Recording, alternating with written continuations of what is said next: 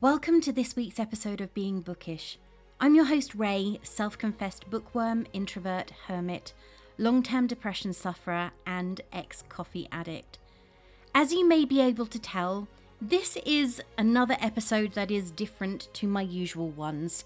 So let's get straight to the content you're here for and my interview with author Cathy Bramley.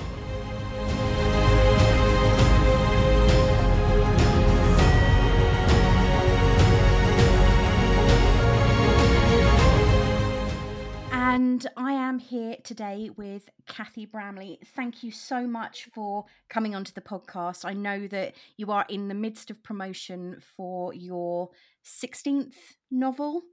I am, and yes. I finished it yesterday, The Sunrise Sisterhood. It is a lovely story.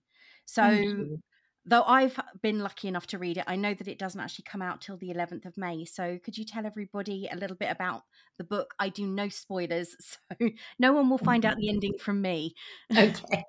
Well, I'm glad to hear it. I do no spoilers as well. You'll be unsurprised to hear. Well, thank you first for having me on. This is a real treat. Sitting in My my pleasure. in my little office, having a chat this time in the morning. It's quite early for everybody listening, whenever you're It is listening. But for indeed. me, it's a little bit. My dog is still in bed asleep. Actually, she hasn't even bothered getting up yet this morning.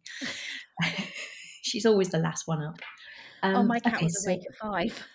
oh, see, she's just like that. I mean, when I call her down, she's like a grumpy teenager. It's like, oh, do I have to get up? She's the first to go to bed and the last to get up in the morning. That So, sounds bliss. yeah, I know. Okay, sorry, we're sidetracking already, Ray. And you'll learn this about me, that you can ask me one question and I'll come back in 45 minutes and say, what was the question? Okay, so the book, I'm holding it up for the purposes of just me and Ray. It's called The Sunrise Sisterhood, and it is set in Salcombe, which is a lovely, lovely seaside town in South Devon. And actually, interestingly, it's the first time I've ever set a book in a real place. So all my other Wow. books have had fictitious locations in, but Salcombe is somewhere, and some people say Salcombe, and I apologise if you think it should be Salcombe, but I say Salcombe. It's one of those places that I fell in love with a few years ago, and the minute I went, I just knew there was something really special about it.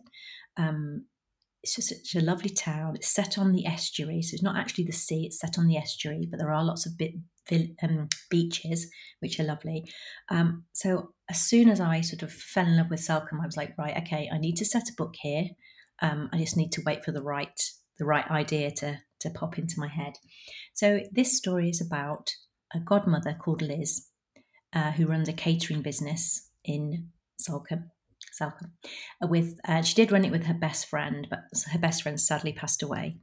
And she has two goddaughters who are half sisters. And they don't get on. They're estranged, really. They haven't seen each other for quite a few years. And both half sisters end up being in Salcombe with Liz, staying in the house at the same time for this one particular summer. And it's a summer of great change for all of them. For Liz, she's now got to pay back the loan that she took out 15 years ago for the business, and she basically hasn't been working. So that's a big struggle. One of the sisters, Sky, has just come back from Africa, and she's got a lot on her mind. She's got decisions to make.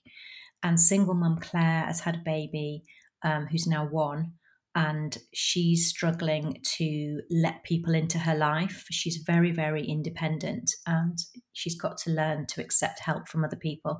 So there's lots of stuff going on there. There's also a man called Mike, who's both the girls' fathers. He's the one actually that's calling in the loan. And Liz has had a friendship with him for 40 years. She met him at university and they've been friends ever since. And each one of them has a very peculiar and difficult relationship with Mike. So he's a very important character as well. So it's really about these 3 women from quite different walks of life who are all connected, who don't see a lot of each other normally, overcoming obstacles and helping each other to overcome these obstacles and battles through the summer, over the course of one summer. So it's very much about the sisterhood. It's about women helping each other. It's about really living your authentic life and having the courage to be who you want to be. Yeah, There you go. it is a lovely story. It Thank you. really is. I found it very interesting. Mike was one of those characters who at one point you described him, or Liz described him as Donald Trump, which didn't make him come across as even more likable. No. And the way that he plays the two girls off against each other reminded me quite a lot of my grandparents. We didn't see our cousins very often. They were quite a lot older than us. And when we go to our grandparents, they would tell us, oh, well, your cousin's done this and he's done this and he's done that. And it's like, well, he's 16 years older than me. So, yes. And apparently, they did the same when our cousins visited. And because we didn't see them very often, we didn't discover this playoff until we actually, after sadly, they passed away because they were quite a lot older as well. And it turned out that they were doing the same to both of us. And it Hmm. seems that that's what Mike was doing with them, Yeah. playing them off Yeah, against he each was. other. He made Sky, I felt really bad for Sky, who Mm. felt like she couldn't, as you said, be her authentic self. And even when he was kind of manipulating Liz into helping Sky, and I use the term helping with inverted commas, Mm. he was very, very snide about it, I Yeah. felt. Yeah, he was. He's a man who's used to getting his own way, and he can be very strategic in the way he plays people, so that he gets what he wants. Yeah, And that did come across a lot. Yeah, but Liz, Liz has got a soft spot for him, and she sees, I think she sees some things in him that are, his redeeming features. So there were a number of times when, she has flashbacks to when he was a really good friend to her, and when he Yeah, looked out for her. So I think that, I've tried to get, because no character is all bad. no, And it's almost like you want to hate him, but I hope that I've brought in some little tiny things that you sort of like, okay, then I admit that wasn't too bad. That was, that was a nice thing. Because, to have a character who's just all black, sort of when you're talking about black and white, like completely one yeah, side or the other, you don't want black and white. You want, all the shades in between. You want to be able to see all the nuances of someone's character, because that's not realistic to be completely, no one's black and white, are they? They're somewhere in yeah, between. exactly. I think one of the things that struck me was when these three women come together and they're working together to help each other more than anything. If Mike had been a completely negative character, I sort of in my head envisaged these three women plotting around a cauldron to kill him off. Because that there were moments, especially when Liz reveals that he's demanded this money. And Sky is, oh, I'm sure that he has his reasons. And Claire is immediately, oh, no, that's awful, because she can only see the negative in him. Yeah, yeah, And I think that obviously that is clouded a lot by the relationship that she saw deteriorating quite young between her parents. mm, But then it's quite interesting that Claire seems to initially be quite, because of, I mean, everything that happens to her at the very beginning is so awful. I mean, she loses her mother on the day that she conceives her child. And mm, those two things obviously will have a horrific effect on your mental state.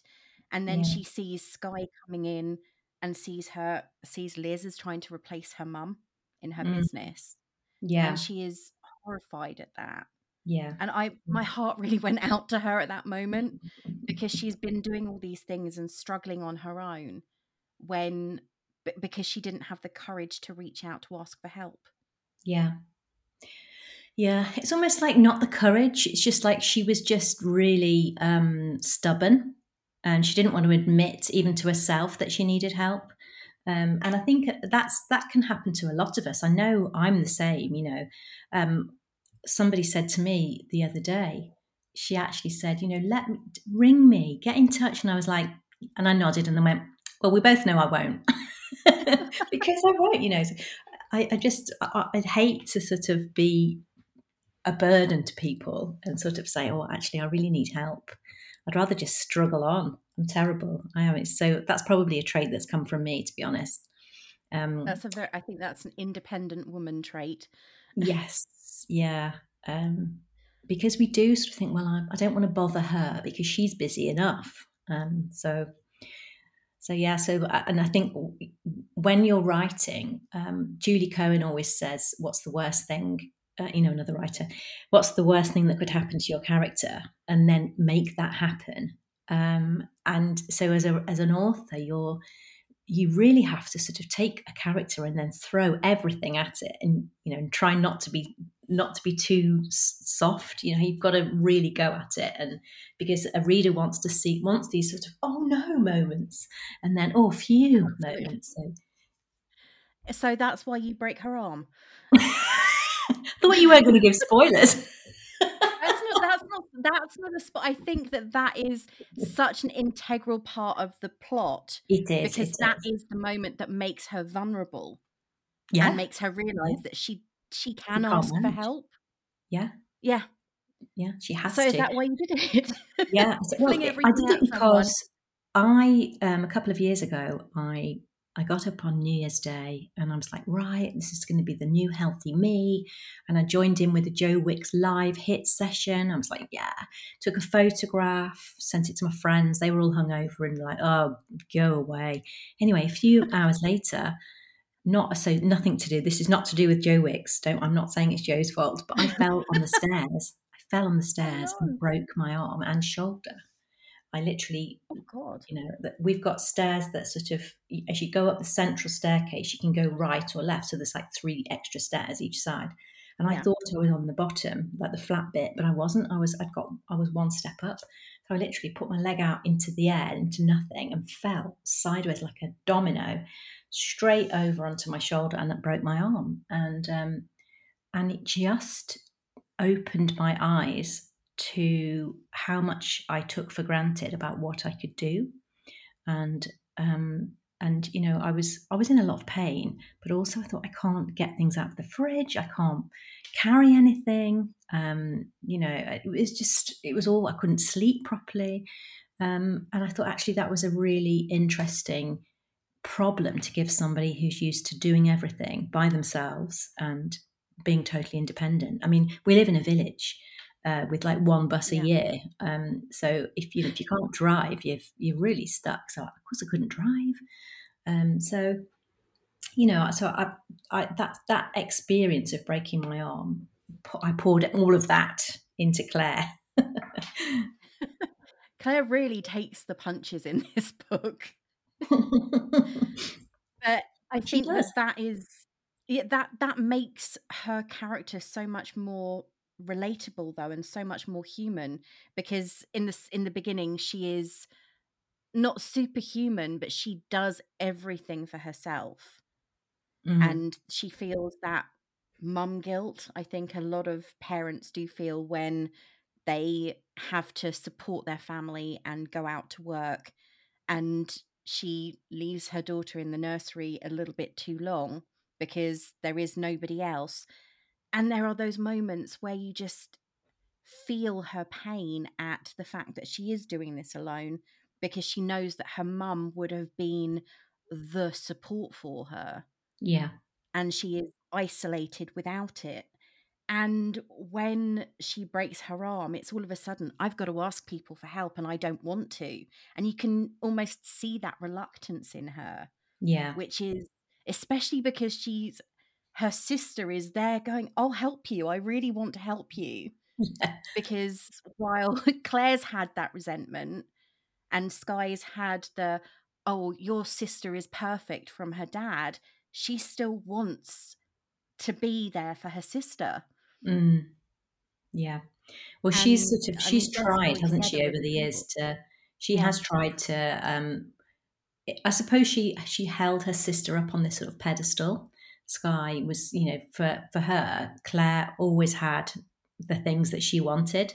But funnily enough, Claire thought that Sky was the one that got everything that she wanted. But so it's like the birthday parties, Sky would have these amazing Yeah. children's birthday parties, and Claire would just have a couple of friends round for a pizza. And actually that was just what Sky wanted. But her parents were all about the showy parties. And so it just goes to show that the grass is always greener, but sometimes you want the simple things. What would have made you happy would be to stay at home with a book and not go out and have a party. So That sounds perfect. yeah, I know. As I was saying, I was thinking, oh, ideal birthday. So that does sound like a perfect birthday, actually. yeah, it is my birthday. My birthday's a lot, actually. I do like that on my birthday. I've always had a rule, because my birthday is the 29th of August, which is always around the bank holiday. And as a child, I was obviously never in school for those days around my birthday. And so I've never gone to school on my birthday. I've never gone to work on my birthday if I can help it. So I always, when I was working for employers with proper jobs, I would have the day off, and I always keep it that way. I never work on my birthday. So My that's my birthday's around Valentine's Day, so it's always half term. So plan. I've done the same thing. I always book my birthday off as well. So it's nice and relaxing, and normally it is a museum or a book, or this year it was recording podcasts while drinking a lot of Prosecco. Oh, does that mix? Not really. Apparently, it made for an interesting listen, I think, for the audience who'd never heard me on Under the Influence. But when I listened back to it myself, it was, oh, okay. It's a little bit too bad. But I think the one thing, obviously, with the contrast with the birthdays, I think the biggest one was the BMX and the pony, Yeah, because Sky did not want that pony. no. And Claire's But BMX bike was secondhand, and then she sold it again and made even more money on it. So I think that there's just the contrast in the way the girls were brought up. So although Claire does get a lot, as you say, she takes the punches, she actually had her mum, gave her a wonderful childhood, and they had a really close bond, whereas Sky didn't have that with her mum. So, or either of her parents. So there are. It evens out. It evens out in the cards they were dealt. it does. Her mum was almost a footnote in the book. It's like throwaway. Her mum, Frankie, sort of Yeah. is a, a presence in Sky's life, but she isn't really there because she was never even really that interested in No, having children, it seemed. no. And then after her and her husband split up, she was more interested in what the dad was up to. She would ask Sky to spy on the dad and feedback. So that's what she was interested in, rather than in Sky's life, which is a shame. It's not nice to feel that you're not important in your mother's No, life. absolutely not. I mean, that's the one thing it seems Ivy is getting from everybody, is the attention that they seem to have needed, that obviously Claire got from her mother, but she didn't get from her father. And I think that was the thing that Claire didn't want to have for her daughter, but at the same time, she was giving her everything that her mum had given her. Mm, Ivy was so cute. yeah. Ivy, yeah, I loved Ivy. In fact, my editor Sam Eads has got a baby. Well, she's 2 now, actually, but because my own children are like 23 and 21 now, so I'd ring Sam and say, "Can can Ruby do this?" And she'd say, "Yes, she can do this, and she's eating this, and she's saying this, and these are the noises she makes." So that was quite interesting to sort of compare a real life child and get those in. So I've seen one review, and someone has said, "Oh, you can't give children raisins," I think it is. And I remember at that age, because she's 1, but I remember when Isabel, my youngest one, was 1, and I used to work for Mary Berry. Interestingly, random fact. So Wow. I had a PR company, and we used to do Mary Berry's PR because she has a range of salad dressings. And I was at Mary's house, and I was talking about what were we talking about? I think she'd got a test coming up about the baby. You know, they have developmental tests or checks, I should say. Yeah. And Mary said, "Give her raisins. Put some raisins on her, you know, on her tray in her high chair, and see how she gets on with those." And she loved them, so I always remembered that. And I put this in the book, and someone said, "You can't give children dried fruit," and I thought, Mary Berry says you can, and I'm going with Mary Berry. That's it. That I think that every child has different developmental. Oh my good grief! I couldn't even say the word. Stages, and they all grow at different. My sister has 4 children, ranging from 25 to 12. Oh gosh. Yes, very big gap. But I remember them all being very, very different as children, Mm, even though obviously brought up in the same household, but very, very different with how they reached the different stages. And mm. reading Ivy, the everything that she did was just so cute and adorable. And she was kind of in a way, the comic relief from all of the seriousness that was going on because she wasn't aware of it all, That's being right. a Yeah. nearly Yeah. 1-year-old baby. And she connected them all as well. She was able Mm. to connect them in a really happy way, whereas Mike was the one that connected them in sort of quite a negative way. So I wanted that sort of like this new life, this new relationship for them all. So Ivy sort of represented the future, if you like, as for the family, which I think is, it's lovely, isn't it, when you've got a Absolutely. child that can do that to unite you all. They all had also, I'm not gonna obviously reveal them, but they all had secrets that were kind Yeah. of the fact that they were keeping these secrets, it was almost like, "I'm gonna keep this to me, I'm not gonna tell anybody." And that was kind of bonding them as well, even though they were all very, very different. It was the fact that they were trying to hide them from each other that kept them close. Which I Mm. found quite interesting because obviously you have Claire with her secret off, and they all start at a party. I That know. party that party was incredible, and the scene where Claire snips over the cake. But yeah, okay, it has a tragic tragic ending, but it's those moments that are so human Yeah, because it just shows every single one of them can make a mistake. yeah, I think Liz is just struggling in general, yes, yeah, and that really comes across at that moment. yeah, yeah. I mean, Liz has really, really missed her best friend. Her best friend Jen, who's Claire's mum.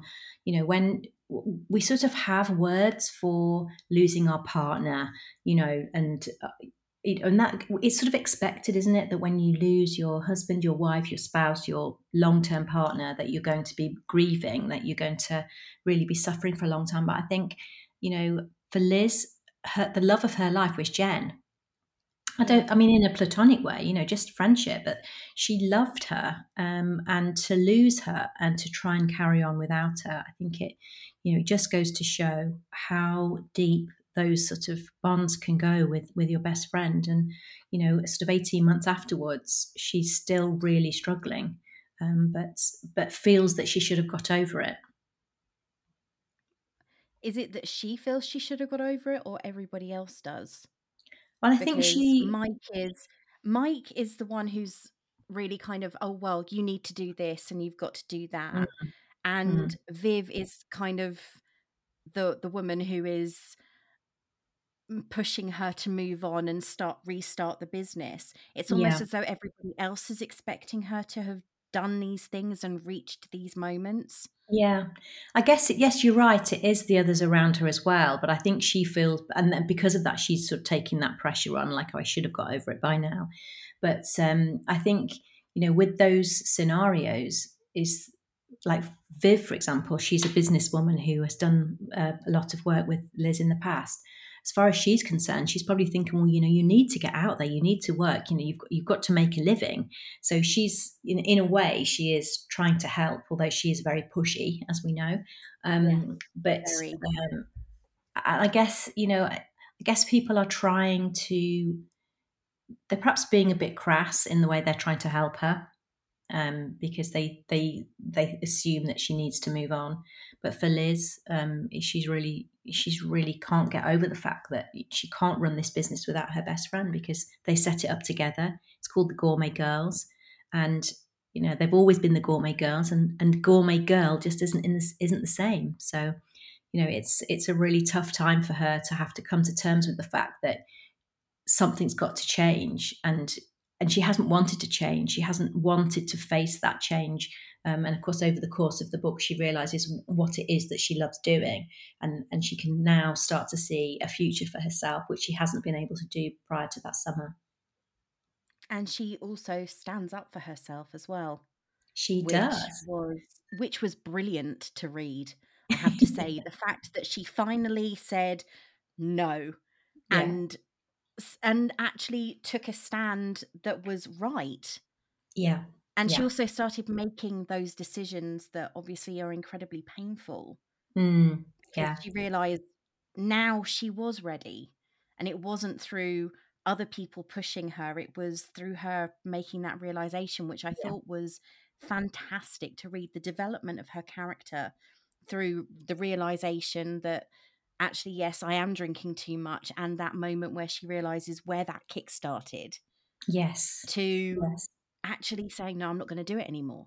Yeah, that's I it, isn't thought it? that And was, yeah, I it think was brilliant to read. it's quite a thing for, in life, that, you can say you want to change, or you can accept that you need to do things differently, until you actually make that decision that you are going to change, that this is the day one of the new me. You just can't do it. So, and people can be around you and wanting to help you, but if you're not ready, then it's just not going to work, and you're just going to carry on with the same behavior.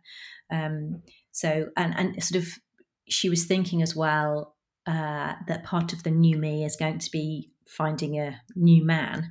And of course, she's got the ideal man on the opposite side of the estuary. So, because Salcomb's on an estuary, so across the water, there's a little ferry that tootles back and forward across the estuary. And on the other side is a little village, I suppose, called East Portsmouth. And she's got a customer that she's been seeing regularly, taking afternoon tea to him and his mum, an elderly aunt, for the last couple of years. And you see that relationship. And I love writing older people. Oh, And so Camilla and writing, Agatha are absolute cards. yeah, I just love how, I just love putting older characters in, because they just say exactly what they want. They've got to that age where they're just going to say it. Then they're just going to say it. They They don't don't care. care. And I love that. I love that. And my grandmother sadly passed away this week, and she was 98. And a Oh, lot of my the sort of observations that I make about elderly ladies are sort of based on things my nana has said over the years. So she's always been a great source of amusement. Bless her. So I love my elderly characters. So I they really were enjoy. they were fantastic, and the way they were not, I felt kind of, there were moments where I felt kind of sorry for Patrick. Yeah, All the things that I mean, they really didn't hold back in the things that they no, said. And when no. they were talking about their husbands and their past dalliances, you're sitting there going, Yeah, oh, not discreet at all. no. And It poor was Patrick's like fantastic. trying to plug his ears, like, I Yeah, don't want to hear this, mum. So he's such a good man, isn't he? He's just so kind and really is. he's patient. So I really like Interesting name for his boat, though. Ecstasy. Yes. Yeah. Well, it just I think I've seen a boat called Ecstasy, actually. I must have done in the past, but I just thought it was already named, so we had to keep the name. And I just thought it was so not Patrick, to have a boat called Ecstasy. So and it's a play on words, obviously. The Of course. ecstasy is SEA at the end. And I just thought it would just be, because he's so sort of quite buttoned up, isn't he? Well, not buttoned up, but he's it's quite not Sensible. prudish. I can't think of the word, but he's a gentleman. And Yes, I very think much so. taking Liz out for a spin on his ecstasy was just, I think it just made me laugh, made me giggle. He's very charming. He is, for me, he was a very much a foil for Mike's character, the Yeah. complete opposite, actually considerate of those around him. And he immediately, there's that moment where they come for tea and his mother and his aunt are, oh, a baby, because and they'd have loved grandchildren, but obviously Yeah, it didn't happen for Patrick. And Ivy gravitates towards him, I know. I know. which is just love. It's so beautiful to read that moment, because that's what he wanted, but it didn't occur. Didn't It happen for just him. didn't, Yeah. for whatever reason, happen. Yeah. But in Ivy, he's found that bond, even though it possibly won't last very long, because Claire obviously lives in Bath. Yeah. And it's just really, those little tidbits of relationships are so, they're just littered throughout the entire book. Yeah, I And I do. think Well, that's I do, really, really I do try. And I think, what that scene's saying is that, kids know, don't they? They yeah. instantly sense who the good ones are. And Ivy was straight over to Patrick. So even though Liz was really angry with him at the time, or she was disappointed in him, Ivy sort of leads that scene by saying, no, he's a good one. I'm going to show the way, everyone. So yeah, I really like putting in those sort of very subtle character little interactions between characters. And there are so many of them. I mean, even with the party, because you've got Angel and Marta, Mm, and it's just such a, I think the party is the moment, as I said at the beginning, that where everything kind of expands from, mm, because it it's does. kind of, it's a place of coincidence, Mm, because you don't yes. expect, obviously Claire's horrified that she sees Yeah. Adam, Yeah. who's calling her Saskia, and everybody else is like, who? Yeah, I love that scene. In fact, one of the first scenes I wrote in the book was the flashback scene with Adam and Saskia in the spa hotel, and it really set the scene for me, for Claire, and for Claire's character. It's sort of, she wants to be sort of quite risky and adventurous, but it's just not her. She really does, like, deep down, she's a 5-year plan sort of woman. But just for that one night and one night only, she was sexy Saskia, the location scout. And I just had so much fun writing that scene, and letting her imagination run wild. She was free for a moment. She let herself just do what she wanted for just one night. And what a night it was, as it turned out. Yes, So it sort of set the course for the rest of her life, didn't it? So, totally mucked up any 5-year plans she may have had before that yes, point, yeah. but And you not mentioned, necessarily.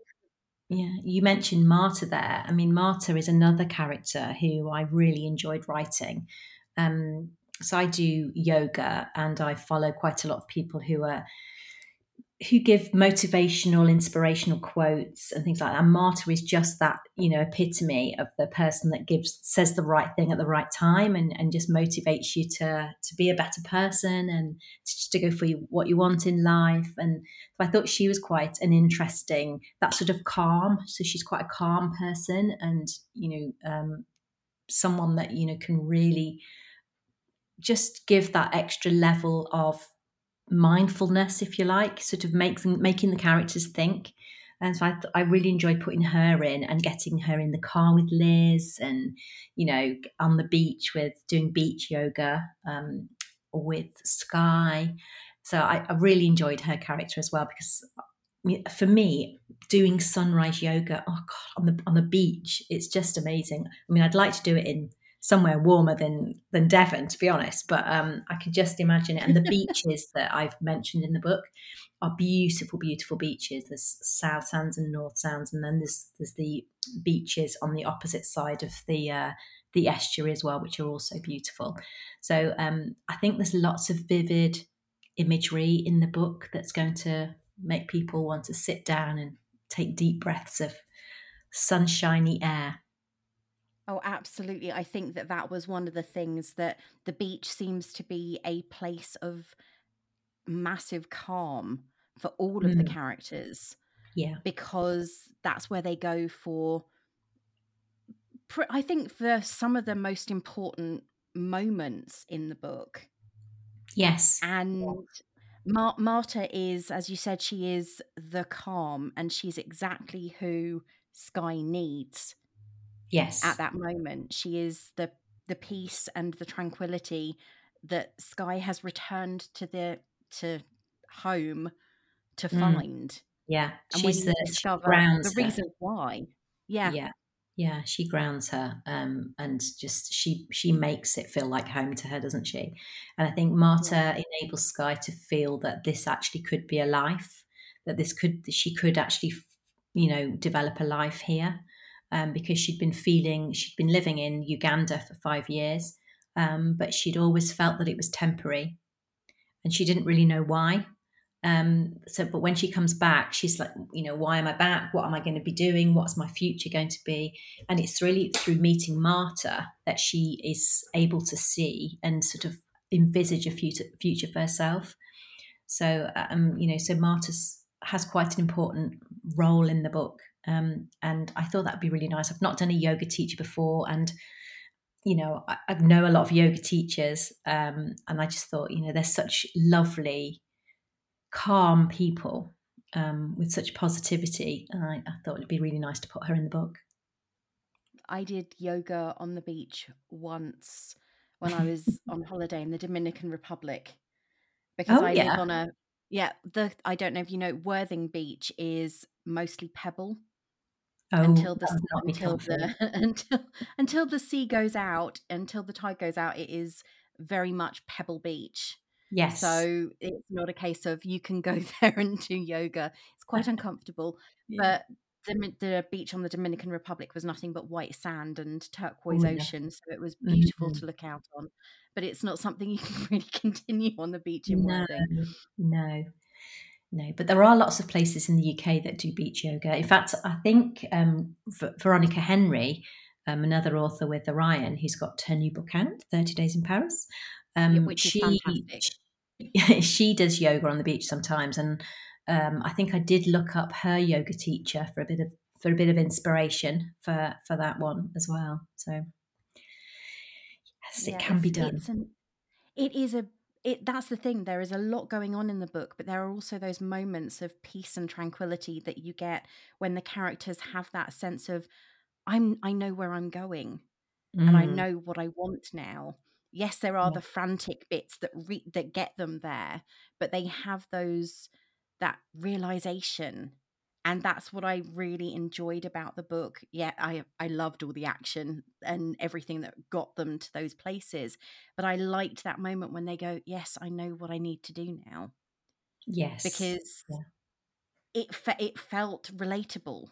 Yes, and that's the whole point, really. I want to have a story which is, it's slightly larger than life, but it also needs to feel relatable. And life isn't one massive crash, crash, crash. There are those quiet moments where you're just by Yeah. yourself and you're thinking things through, and those are really important. They're just as important as the big conflict moments. Is those little moments of quiet and me time, just time to reflect and think. And right, okay, this has happened, this is what I think, and this is what's going to happen next. So I think those are just really important in fiction, but in life as well, aren't they? And my books are meant to be a reflection of real life, but hopefully not quite as dramatic. I was going to say, I don't think anybody is sitting there going, "Yes, I want all of these things to happen to me in one go." No, nobody wants to break their arm, I can assure you. But thank heavens for morphine, that's all I can say. Yes, Claire definitely seemed to benefit from that at times, Yes. and I've only ever broken a toe, and that was painful enough. I've broken a toe, I must admit. But yeah, the arm situation was another level of pain. But anyway, And also the inconvenience of it as well, all the things that you can't do. yes, yes. Because I don't think I think that's one of the things when you do something that you kind of like breaking your arm or spraining a wrist or anything else, you don't seem to realize until that moment all of the things that you actually rely on two hands for. Yeah, and yeah, you can't do your bra up. I mean, that's a big thing. Getting your bra on is very tricky. So Or that was tying up your bikini top. yeah. Well, I did. I actually did. I mean, I put it in the book that she had this bikini top, and that's what I did. I ordered some little string bikini tops and put them on under my clothes, just so I mean, they didn't really do much, but I just it made me feel better. So yeah, I've got all these random bikini tops in my wardrobe now from the days It's a when little I bit of a little bit of sort of comfort and familiarity, I yeah. suppose. Having that tiny bit of support. Yeah. Yeah, you just sort of feel that, you're not completely loose and fancy free. No, but I think that's the comfort aspect. The reassurances. Yeah. With this is your 16th book since 2015. That's right? Yes. Well, my first book that I published was actually 2013, so I'm 10 years into it now. So I self-published my first book, Conditional Love, in October 2013. And then it was republished by Transworld a couple of years later. But my first book for Transworld, who is my previous publisher, was Ivy Lane, and that came out in ebook in 2014, paperback in Oh, 2015. So yeah, so it's been officially 10 years of being a and writer. it's almost 2 books a year then. Yes, yes, it is. How do you get 2 books I written don't. in Do a you know what? I year? don't know, but I'm going forward. I'm pretty much going to be focusing on one book a year, because I'm trying to pack more into go dig a bit deeper into the I emotions, mean, and it's this book was quite big because it was yeah, 440 pages, I think. yeah. Did you get a proof? No, I got an ebook, Oh, okay, okay, and that was um, 440 pages, which okay. is a considerable size. Yeah, I'm just looking at the paperback because the paperback is 420, but it is considerable, as you say. Yeah, I used to sort of try and set a goal of 100,000 words, but now, and I would always overshoot that. So now I'm setting a goal of 90,000 words because I know that I will still overshoot that, but it will still hopefully come out a bit shorter. But you just get so involved in all the characters, and then as you're going on, you have like these separate little side characters, and they've got stories, and so then you want to have them to have a character arc, and and with this one, because I've got three main characters, obviously they've all got to have their stories, and they've got to have Of course. let it be deep enough for you to care about. So it can't just be a very superficial story. It's going to be quite a big meaty story. So yeah, the more characters you have as your point of view characters, the longer it is for me to write them. The next one that I'm writing is just from the point of view of one person, so I'm hoping I can rein it in a bit. So How that's do you something I'm Yeah, what is your writing because you've written so many over a relatively short period of time, the turnaround is quite quick. So how do you go about planning do you plan the story out in detail before you write it, or do you write it and then go, "Oh, that's a really good idea. I better make a note of that." I do plan. I have a plan before I start, and I work quite a lot, quite spend a lot of time on the planning of the novel. But what happens once you actually start putting the words down on the page is it's that plan will change, and you realise actually what I need here is a bit more of this, and I hadn't really thought what the character was going to be thinking here and what she's getting out of this. So it's a movable. It's just a movable feast, really. So I have a plan, but I'm very flexible with it. I don't make myself stick to it because new ideas come as well all the time. So I can have initially when I did the synopsis for this book, there was quite a few differences. So as you write, it changes, and it's quite an organic process. So you've got an idea, and the ending's still the same. You've got an idea, and you're going towards that ending, and you're sort of writing away, and you think, "Oh God, that's such a brilliant idea. I'm definitely gonna do that." Then you have to stop and go back to the beginning and incorporate that idea. So, so I plan, but I'm also don't make myself stick to it rigidly, because that's not really creative. So I do allow new ideas to come in and change it. So I'm writing a new book now, and I've got a chat with my friend Isabel Broom, another author, later on after we finish Yeah. speaking. So I've got a question that I'm not happy. Well, I've got something I'm not happy about. So we're going to talk that through, and I can work out the way forward. There's always a room for manoeuvre in the plan. That's not bad. I think that's the way that's life though, isn't it? You Yeah, go unfortunately, you can't go back to the beginning and go, "Well, actually, don't like that bit. Can I change it?" But yeah, you can adapt as you go on. So I think that is interesting. I think that some authors I know, I mean, I used to write, I don't anymore because I'm doing this, but I used to write quite a lot, and I'd write such detailed plans out that I'd written myself into a corner before I even wrote the story, yeah, which is yeah. quite frustrating. Have you ever written yourself into a corner and gone, right, okay, so what did I do earlier on that I shouldn't have done? Or do you just go, right, I can figure out a way out of this? I don't normally write myself into a corner because I will always sort of when as I'm writing, I will always have the next sort of 3 or 4 chapters loosely in my head, like what's going to come up. And I have written when I wrote the Lemon Tree Cafe a few years ago, and I just had a plan for that, and I I knew what I was doing. Started writing it. I got to 75,000 words, and I just thought, this isn't right. This I've now developed this character, and I just know she wouldn't do what I'm trying to push her towards doing. So I binned the whole lot and started again.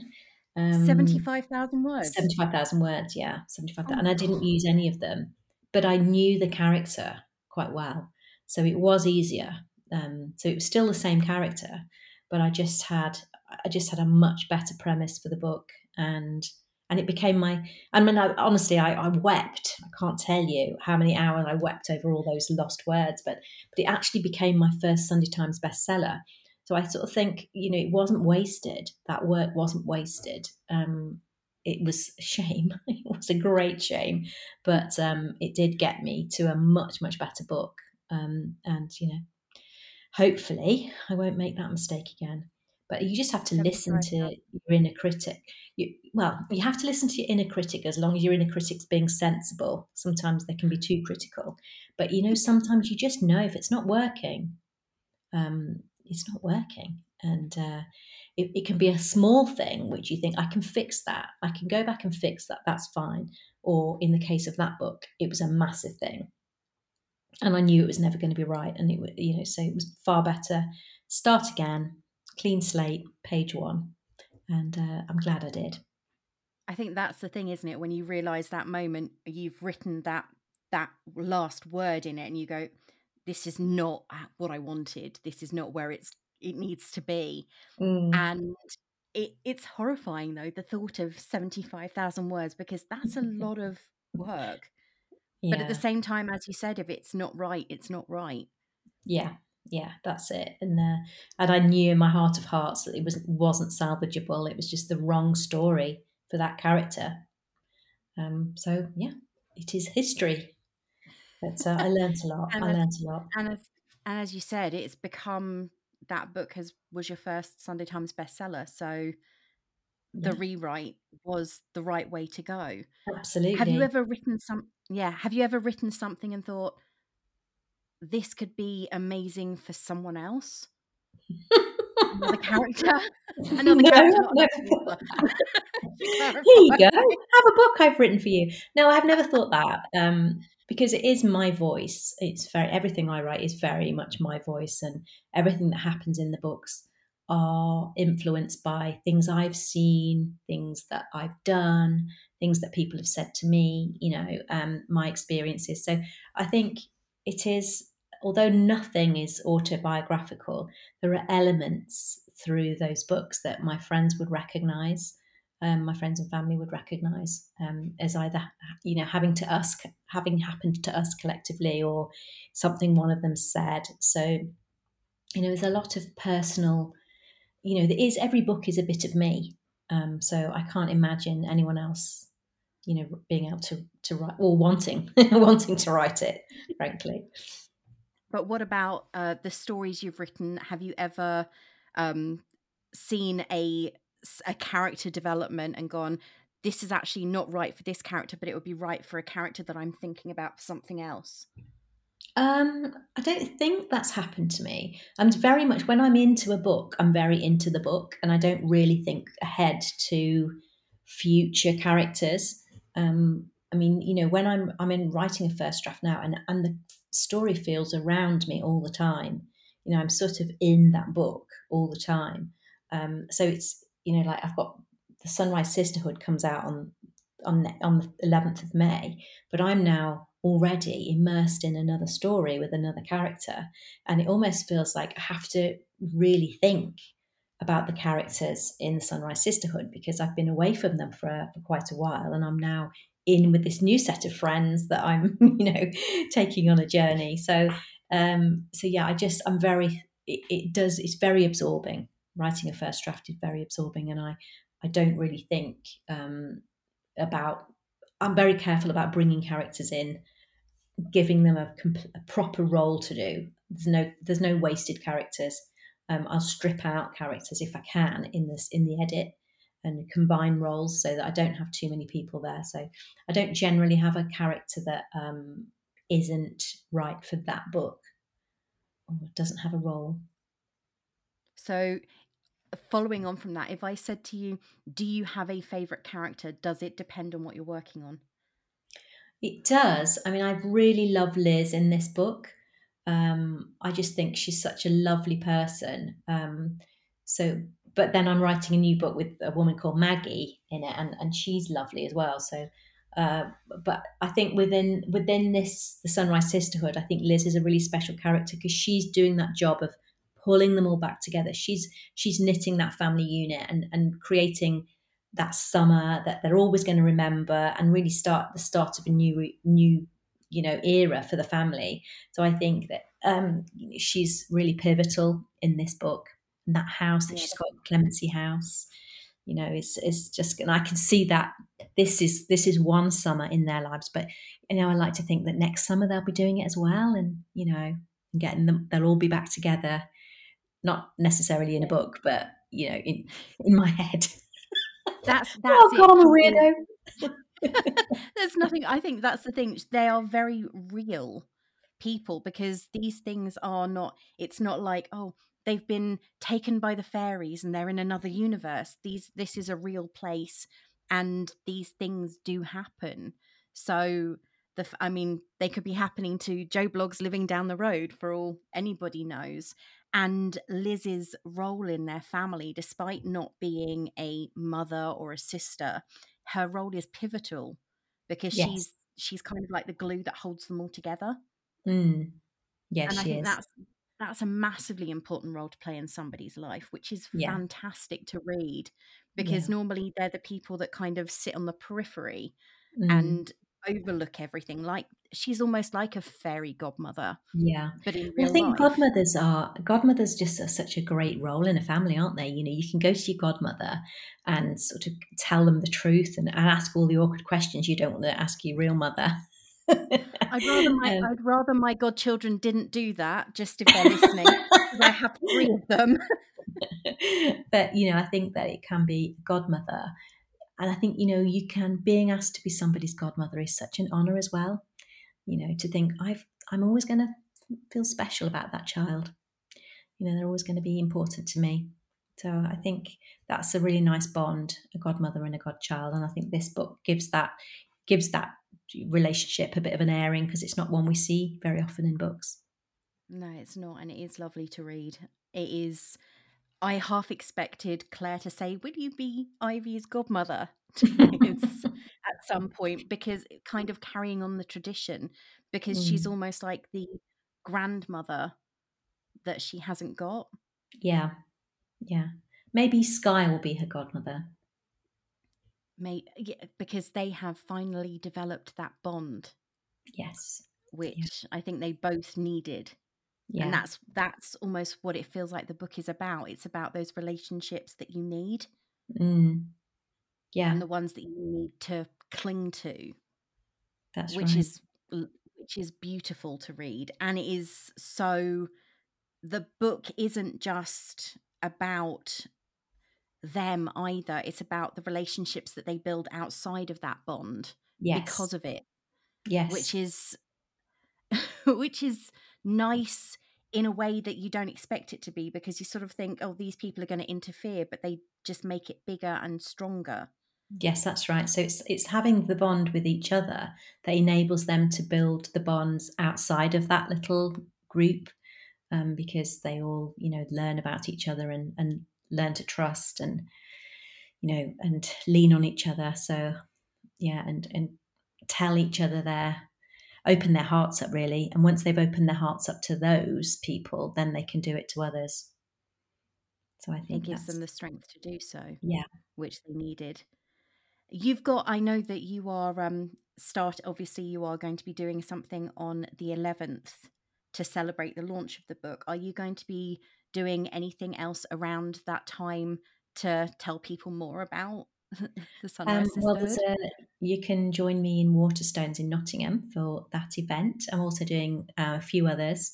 I'm doing Newark Book Festival in July. I'm going to be doing an afternoon tea at Woodborough Hall, which is Nottinghamshire, as part of the Loudon Book Festival as well. So there are lots of things, but I'm always online. Instagram is my favourite now. I tend to be on Instagram more than anything else, but I'm also on Facebook. So yeah, lots going on, lots and lots going on. And an afternoon tea is a perfect tie-in to the book as well. Yes, it is, isn't it? Yes, good thinking. Yeah, so Millie Very much Johnson and so. Isabel. Oh, sorry, Isabel Broom and Millie Johnson will be at the afternoon tea as well. So we're sharing that, and I'm doing Newark Book Festival with Lucy Diamond, which will be delightful. Now, I think I've got Lucy Diamond's newest book on my bookcase at the moment. Oh, lucky you. Which I'm looking forward to reading. I think those are definite summer reads, and this one is Absolutely. one that is going to ease you into the summer months and wish it was sunny already. I'm going to post the links to your socials in the notes below, and thank you so much for coming on and talking about the book, because it really was an enjoyable read, and it's made me long for something that we haven't currently got. Sunshine. Yes, exactly. But thank you so much for coming on, Oh, and you're I welcome. really look Thank you. forward to reading the next book, which will be, I'm guessing, next year now. Yes, it will now. Yes, it will. Thank you so much. My pleasure. Thank you very much for joining me. Bye. Bye. Well, that's it for this week. Thank you for listening, and thank you again to my guest, the author Cathy Bramley. Her latest book, The Sunrise Sisterhood, which, as you can tell, is lovely, is out this coming Thursday, the 11th of May, so don't forget to buy yourself a copy. If you like what you hear, why not share it with your friends and family? And please post a star rating on Apple Podcasts, Spotify, or any of the other podcatchers where you listen. You can follow me on Twitter at being_bookish and on Instagram at beingbookishpod. Or you can check out my website, beingbookish.co.uk. Well, I've got a lot to get ready for next week, and a new book is already calling me. So until next time, this is me saying farewell.